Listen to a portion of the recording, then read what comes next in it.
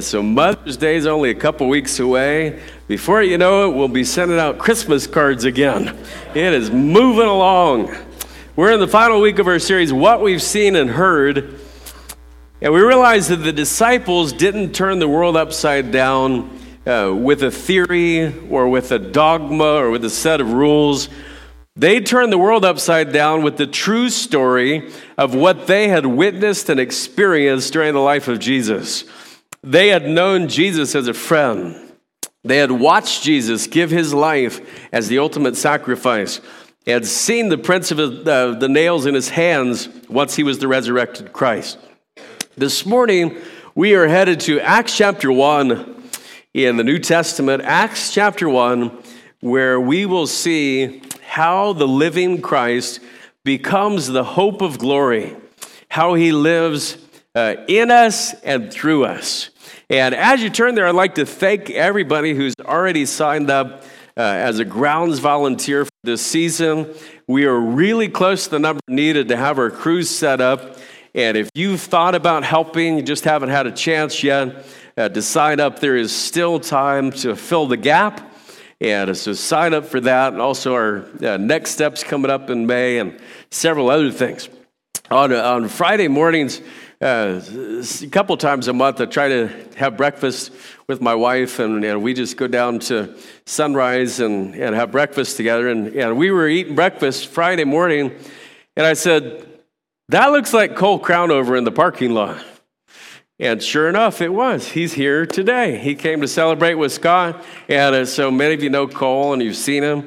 And he lives in the most podunk place I think I've ever seen in my entire life. Stopped through there with my mom last week for the night, and we drove 45 miles and did not see a human being.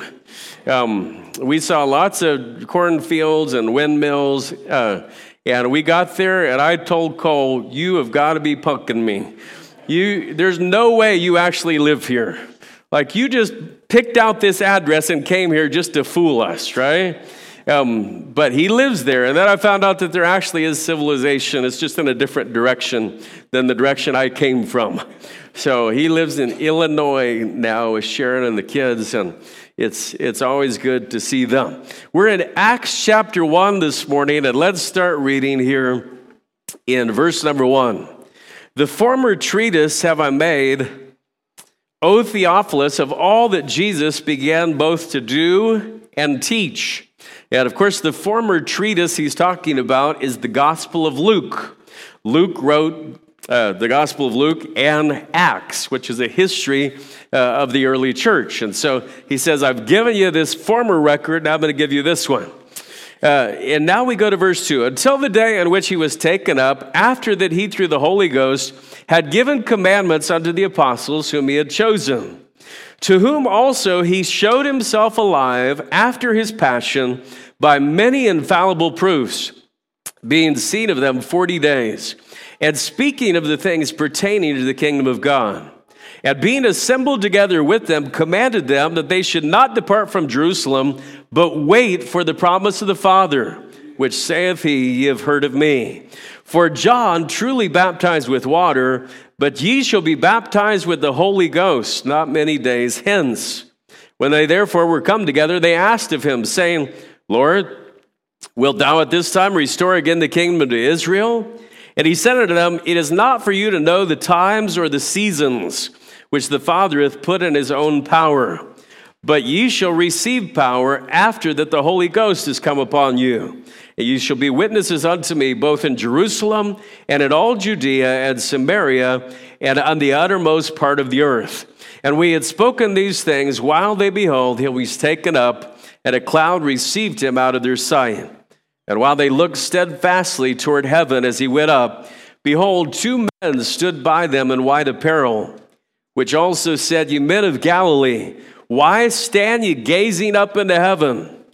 This same Jesus, which is taken up from you into heaven, shall so come in like manner as you have seen him go into heaven. And so, yes, the resurrected Christ ascended into glory. And he sits at the right hand of the Father. He ever makes intercession for us.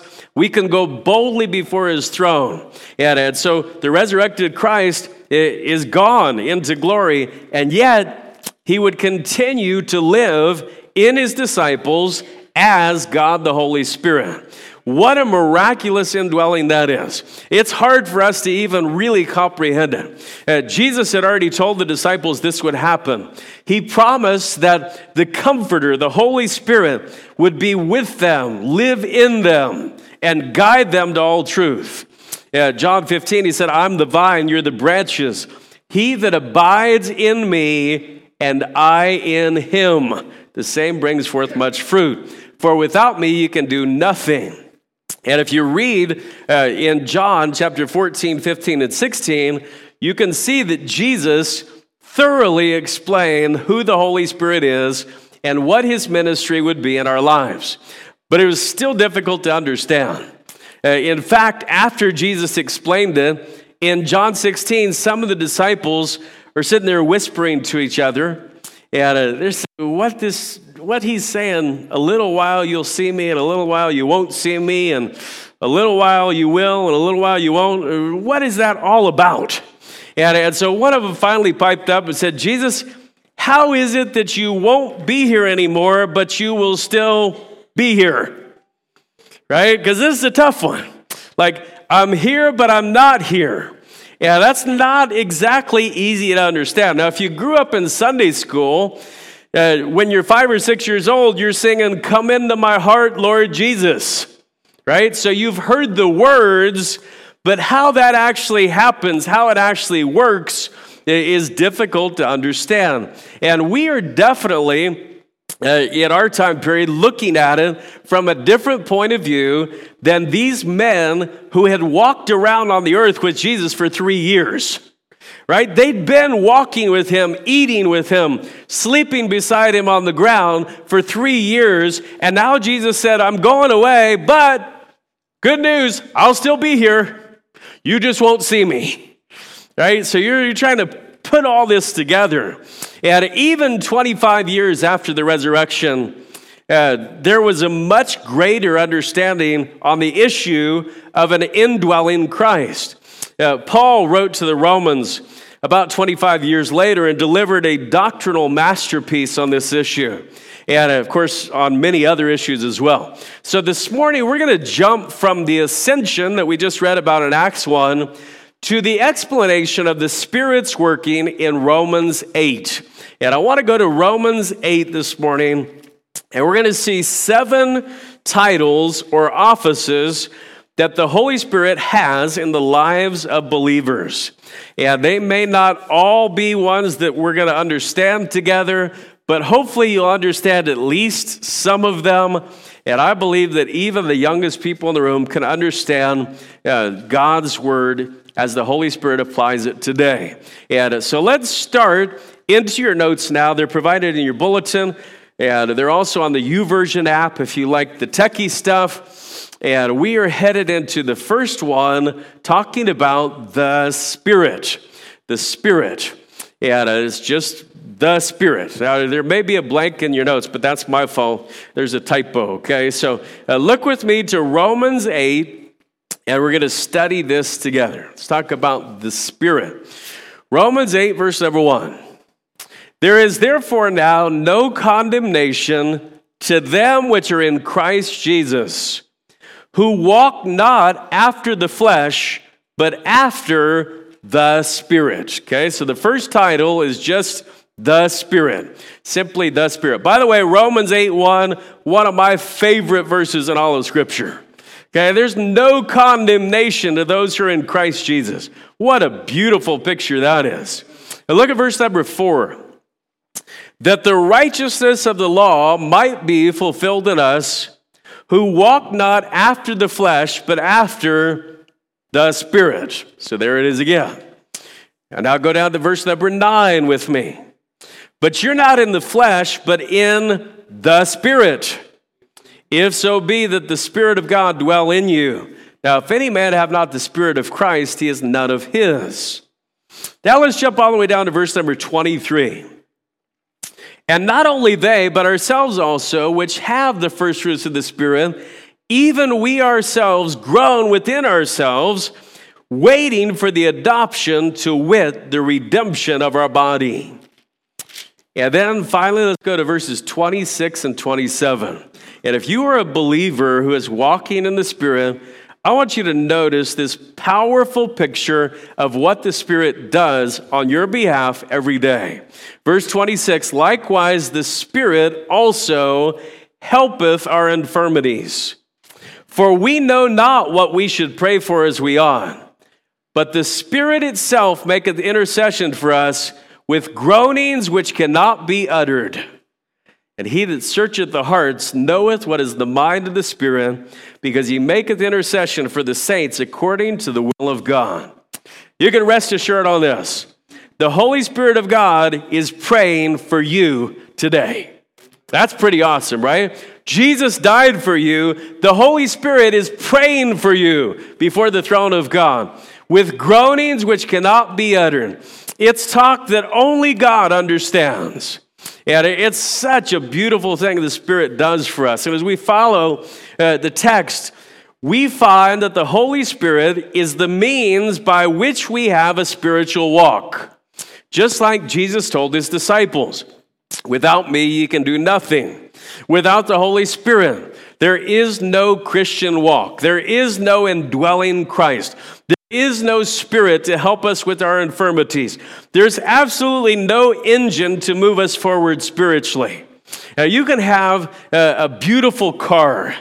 When I was about 18, I finally got my first car. I'd been driving the family station wagon for several years before that. And we had an old Oldsmobile station wagon that was just really long and had learned to navigate all those turns. But when I was a senior in high school, finally got enough money saved up, and I bought my first car that was my own. It was a 1980 Subaru GL, the color of puke green. Like literally, that's the color of it. And I learned how to drive that thing. The first day I was driving it down the road, I was so proud. I just washed it, and the hood flew up while I was driving down the road. And so I'm in the middle of the main road of town, and all these people are driving by, and some of them knew who I was, and how embarrassing is that, right? I learned to drive that beautiful Subaru until one fateful night when I was in college. There was an ice storm, and it was about 2 a.m, and I was headed home after work, and somebody had left their Oldsmobile 88 parked in the middle of the road on a hill in an ice storm. Their car broke down, they left it there. And so I'm coming down this hill in my Subaru, I'm going slow, there's ice. Oklahoma especially, they don't know how, ice storms are horrible there, and they don't know how to drive, hence why they left the Oldsmobile in the middle of the road, right? So I'm coming down this hill, and all of a sudden there's a car beside me, so I couldn't move over, and so I had to run right in the middle of that Oldsmobile. It didn't even scratch it, but it basically totaled my Subaru. And so I had to walk down this hill in the snow to a Circle K and call my dad. And he came, and my dad's old school. He didn't bring a tow rope. He just got behind the Subaru with his car and pushed it home for 1.5 miles. He'd just bump it, and I'd run for a while, and I'd bump it and run again. And finally got that beautiful beast home. And it sat in our driveway for a couple months until we sold it to a junkyard. And so you can have a beautiful car like my puke green Subaru. But if it doesn't have a working engine, you're not going anywhere, right? You could have a Jaguar or a Range Rover or whatever beautiful car. If it doesn't have an engine, you're not going anywhere. And for thousands of years of human history, people would gaze up at the moon on a clear night. And I'm sure that some of them who were scientifically minded thought about going to the moon, right? I'm sure Newton probably thought of it, and Copernicus and Kepler and all these scientists. But it was just a dream, because even though they thought about what the moon looked like, they had no way to get there. And then in 1961, some of you probably remember this. How many were alive in 1961? Okay. President John F. Kennedy challenged the nation to land astronauts on the moon by the end of the decade. Right? Now, it's a big deal. Like a president stands up and challenges us to have, like solar-powered cars 5 years from now or whatever. But he challenged them to go to the moon by the end of the decade. And so over the next few years, the Saturn V rocket was developed. And by December of 1968, the Apollo 8 mission orbited the moon. And the next year, on July 20th, 1969, Neil Armstrong stepped onto the moon. Yeah, I think he really did. I don't think it was a hoax, but yeah, he stepped on the moon, the first of 12 men who would walk there over the next 3 years. But none of them would have gotten there without a powered vehicle. Now, we can all jump kind of different levels, right? So some people say that certain folks can't jump very high. And we certainly can't jump high enough to reach the moon. Nobody could on his own. And there are people in here who are high jumpers. They jump higher than others. Oh, Isaac, don't let him fool you. He doesn't just wear a Lakers jersey. That guy can jump, right? He can jump way up there. And you might be able to jump in the air a few inches. I feel like I could maybe get an inch off the ground here this morning at least, or even a foot. And there are athletes, believe it or not, who have a vertical jump that is 3 or even 4 feet high up in the air. They can jump that high in the air. In fact, the world record holder is Evan Unger from Canada. He jumped 63 and a half inches in the air in 2016. When we're talking about jumping to the moon, 63 and a half inches ain't going to cut it. Right? It's not going to get you anywhere. You need a ride. And it's the same way with us spiritually. We all have different gifts and abilities, some more or less than others. We're all distinct and unique, but none of us can get to God without a vehicle. We need Jesus, and we need His Spirit to empower our journey to God. And so we see the Spirit of God, called the Spirit, here in our text. Next, we're going to see the second one, the Spirit of life. The Spirit of life. Now, I want you to go with me to Romans 8, starting in verse number 2. For the law of the Spirit of life in Christ Jesus hath made me free from the law of sin and death. For what the law could not do, in that it was weak through the flesh, God sending His own Son in the likeness of sinful flesh, and for sin, condemned sin in the flesh, that the righteousness of the law might be fulfilled in us, who walk not after the flesh, but after the Spirit. And so we see the Spirit of life. Go down to verse number 10. And if Christ be in you, the body is dead because of sin, but the Spirit is life because of righteousness. And so notice that there is no path to righteousness without the Spirit's working. The Spirit isn't just the vehicle, the Spirit is also the road. Okay, so He's both. He's the road to get there and the vehicle that goes on the road. The Spirit of life in Christ Jesus. Jesus told His disciples that He's the way and the truth and the life, and that no man gets to God without Him. Now, the Spirit applies the righteousness of Jesus on our behalf and removes our sins as far as the east is from the west.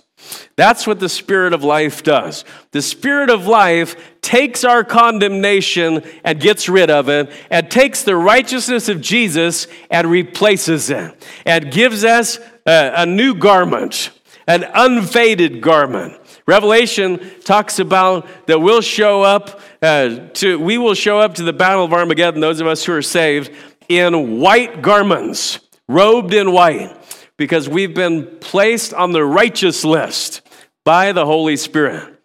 So we've got the Spirit, and then we got the Spirit of life. Then we see the Spirit of God. So that's the third one, the Spirit of God. I want you to notice verse number 9. We read this earlier. Now we're going to see a different title within this verse. But you're not in the flesh, but in the Spirit, if so be that the Spirit of God dwell in you. Now, if any man have not the Spirit of Christ, he is none of his. Okay, down to verse 14 now. For as many as are led by the Spirit of God, they are the sons of God. When a person is born again, his spirit unites with the Holy Spirit, the Spirit of God. Before you were a Christian, you had a body that was headed toward death, a soul that was headed toward eternal death, and a spirit that had never lived. You are what Jesus calls condemned already. Nobody has always been a Christian. It's not even possible. And the moment you received Jesus as your Savior, your entire being was changed. You became a new creation in Christ. Your body, headed toward physical death, was promised a glorified makeover in heaven. God changed the destination of your soul from eternal death to eternal life. And your spirit was born into God's family, made alive by the Spirit of God.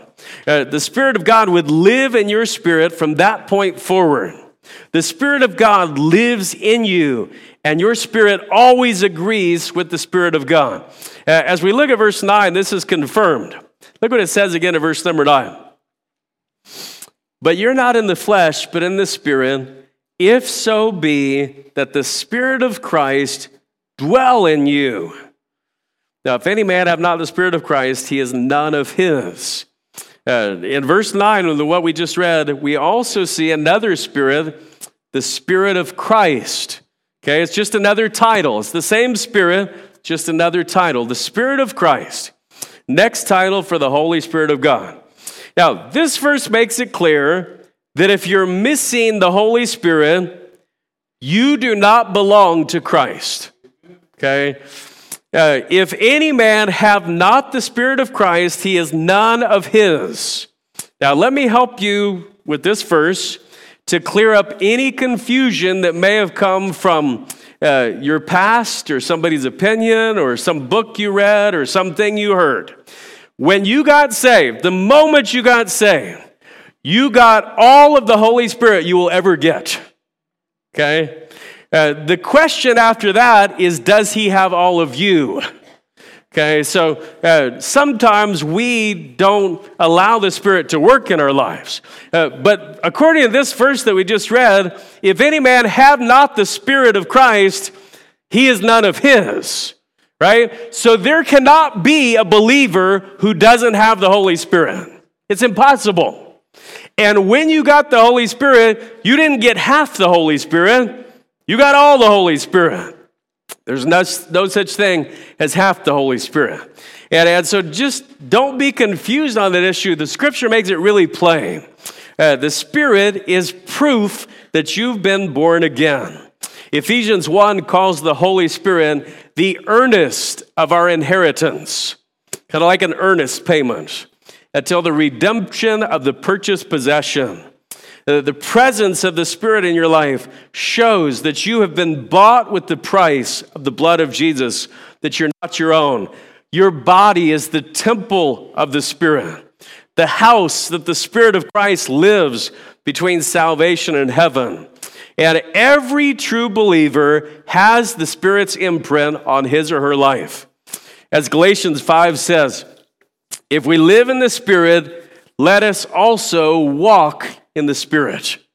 I love that verse at the end of Galatians 5. If we live in the Spirit, let us walk in the Spirit. When our son Cody was little, he was in a preschool program. And I think he was 4. And they were learning the fruits of the Spirit. Love, joy, peace, long-suffering, gentleness, goodness, meekness, self-control. And learning this, and he would practice at home. And if you walk in the Spirit, let us keep in step with the Spirit. And he couldn't say keep, I don't know why, but he said seep. So he said, if you walk in the Spirit, let us seep in step with the Spirit. I think we still got a video of him doing it. And that's the way he used to go on the trampoline too. He'd just go all the way in a big circle, just like this. Yeah, I love to embarrass Cody when he's here. He's a man now, and he can whip me. And so I have to do it while I'm up here, because then he can't come and attack me and, take me down. So don't do anything crazy around that guy. I'll tell you what.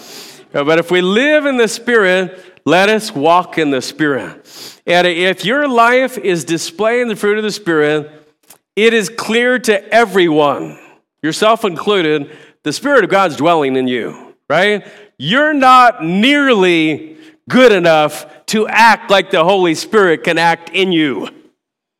If you're showing forth love, joy, peace, long-suffering, gentleness, goodness, faith, meekness, temperance, that is evidence of the Spirit of Christ in you. And if you never show forth any of those qualities that are part of the fruit of the Spirit, if your life only displays the work of the flesh, then you should see that as a big warning sign.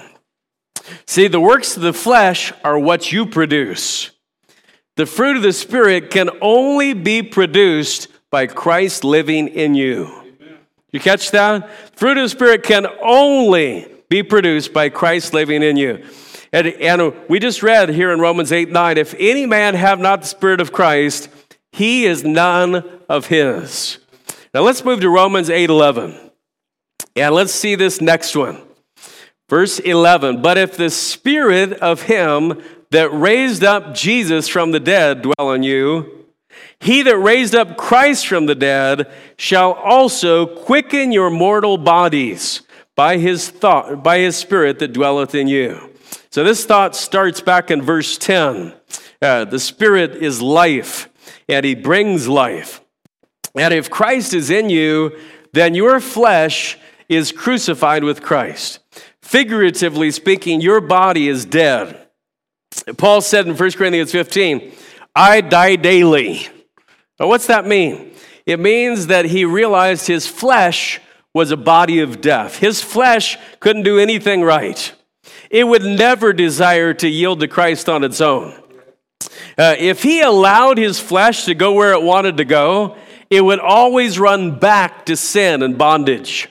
And so he had to crucify his flesh on a daily basis and allow the Spirit that raised Jesus from the dead to be in charge. Because if the Spirit dwells in you, then you are made alive by the very same Spirit that raised up Jesus.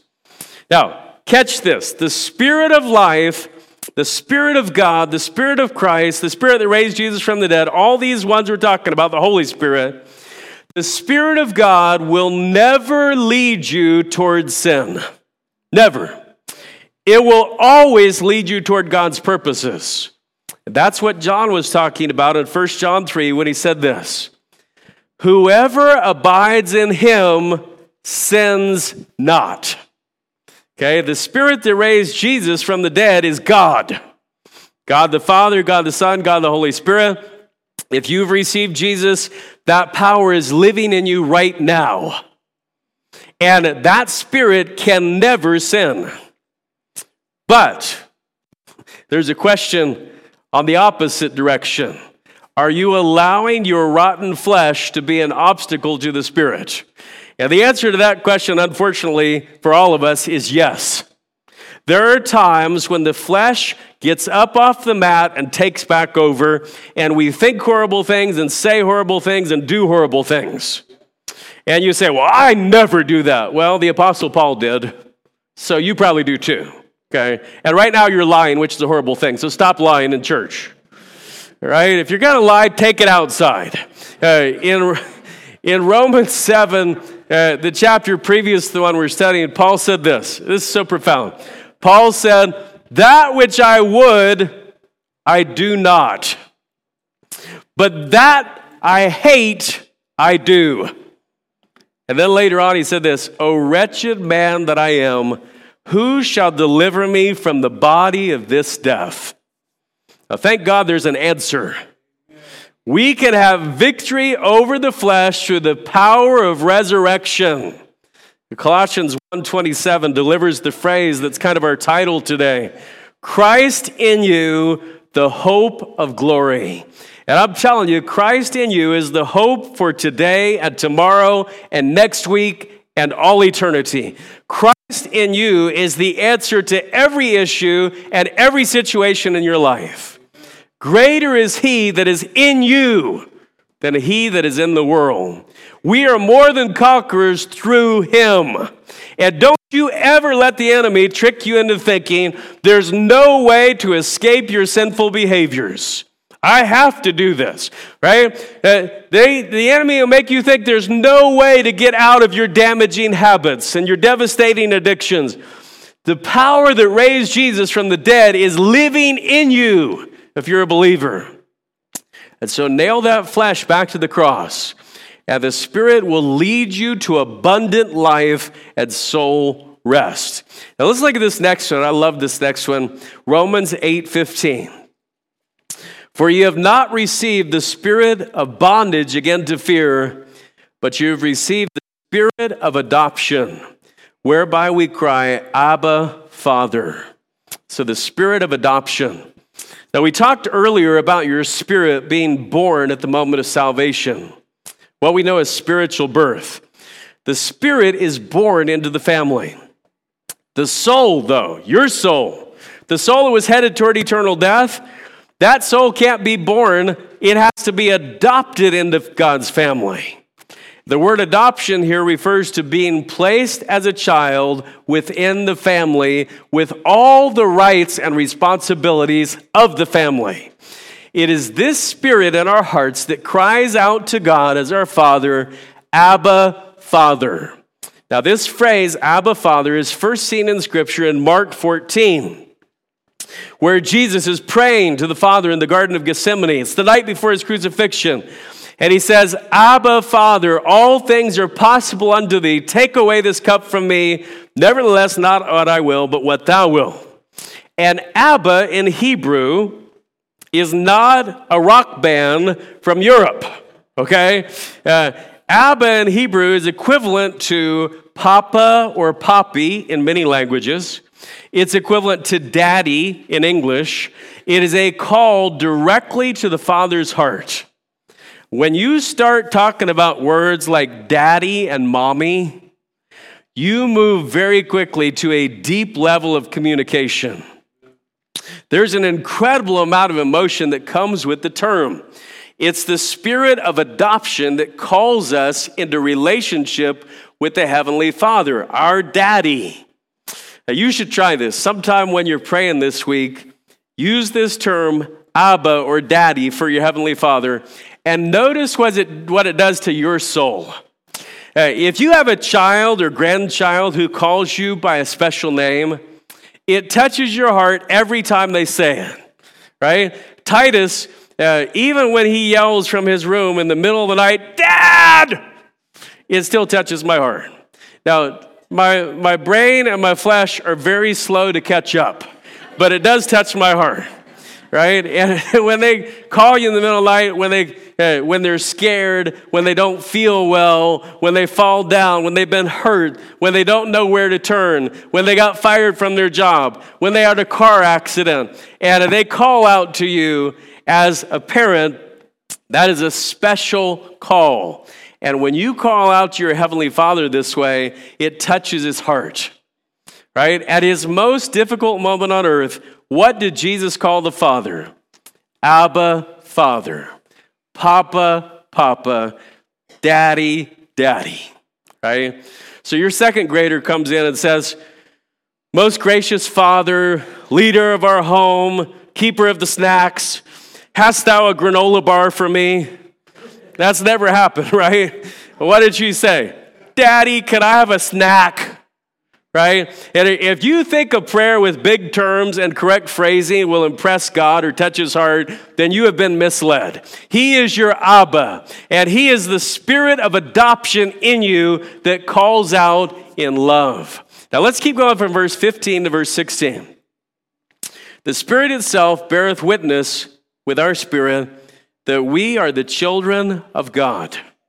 And if children, then heirs, heirs of God and joint heirs with Christ, if so be that we suffer with him, that we may also be glorified together. Let's talk about the spirit of witness. God's Spirit constantly communicates with our spirits. And the reason that we so often miss the communication is that we're distracted and influenced by our flesh. The spirit of witness is strong. He's very strong. He's like infinitely strong, but he doesn't yell. He's powerful, but he never forces his way. He is always present for those who are children of God. I love the promise from 1 John 5:10. He that believes on the Son has the witness in himself. His witness is everlasting. It is completely effective. You don't ever have to update or change the software. The Spirit of God is the most efficient teacher and guide there's ever been. He is Christ living in you. But an uncontrolled flesh won't allow you to hear his voice. He doesn't shout, he whispers. You have to be focused. You know, I never had great fear when I was a kid until my mom started whispering. When my mom started whispering, I knew I was in big trouble, right? Because she would talk normal, like if she wanted to tell you, go get this or stop doing this. But when she started whispering, it was serious business, right? And especially in church, she would just reach over and grab the inside of my leg right here and latch hold and say, you better be quiet. And it worked, right? And I'm telling you, if the Spirit of God ever starts chastening you, he's not going to yell, he's going to whisper. And you will definitely know it's him. You have to set aside distractions and be focused and trust that his leading is always your best move. It is. You have to fully yield to his purposes because he knows better than you possibly can what his will is for your life. You'll never go wrong by yielding to the Spirit of witness. Never. When I was a kid, every Sunday morning after the message, the choir would sing, just as I am without one plea, but that thy blood was shed for me, and that thou bidst me come to thee, O Lamb of God, I come, I come. Every Sunday morning. I was like, why can't you switch songs? And it's the only one they ever sang. But at the end of the night service, there was a little more variety. Okay, they switched between like 5 or 6 songs. And one of my favorites has always been, have thine own way, Lord, have thine own way. Thou art the potter, I am the clay. Mold me and make me after thy will, while I'm waiting, yielded and still. And the final part of the last verse of that song is our faith challenge this morning. And so the last verse goes like this. Have thine own way, Lord, have thine own way. Hold o'er my being absolute sway.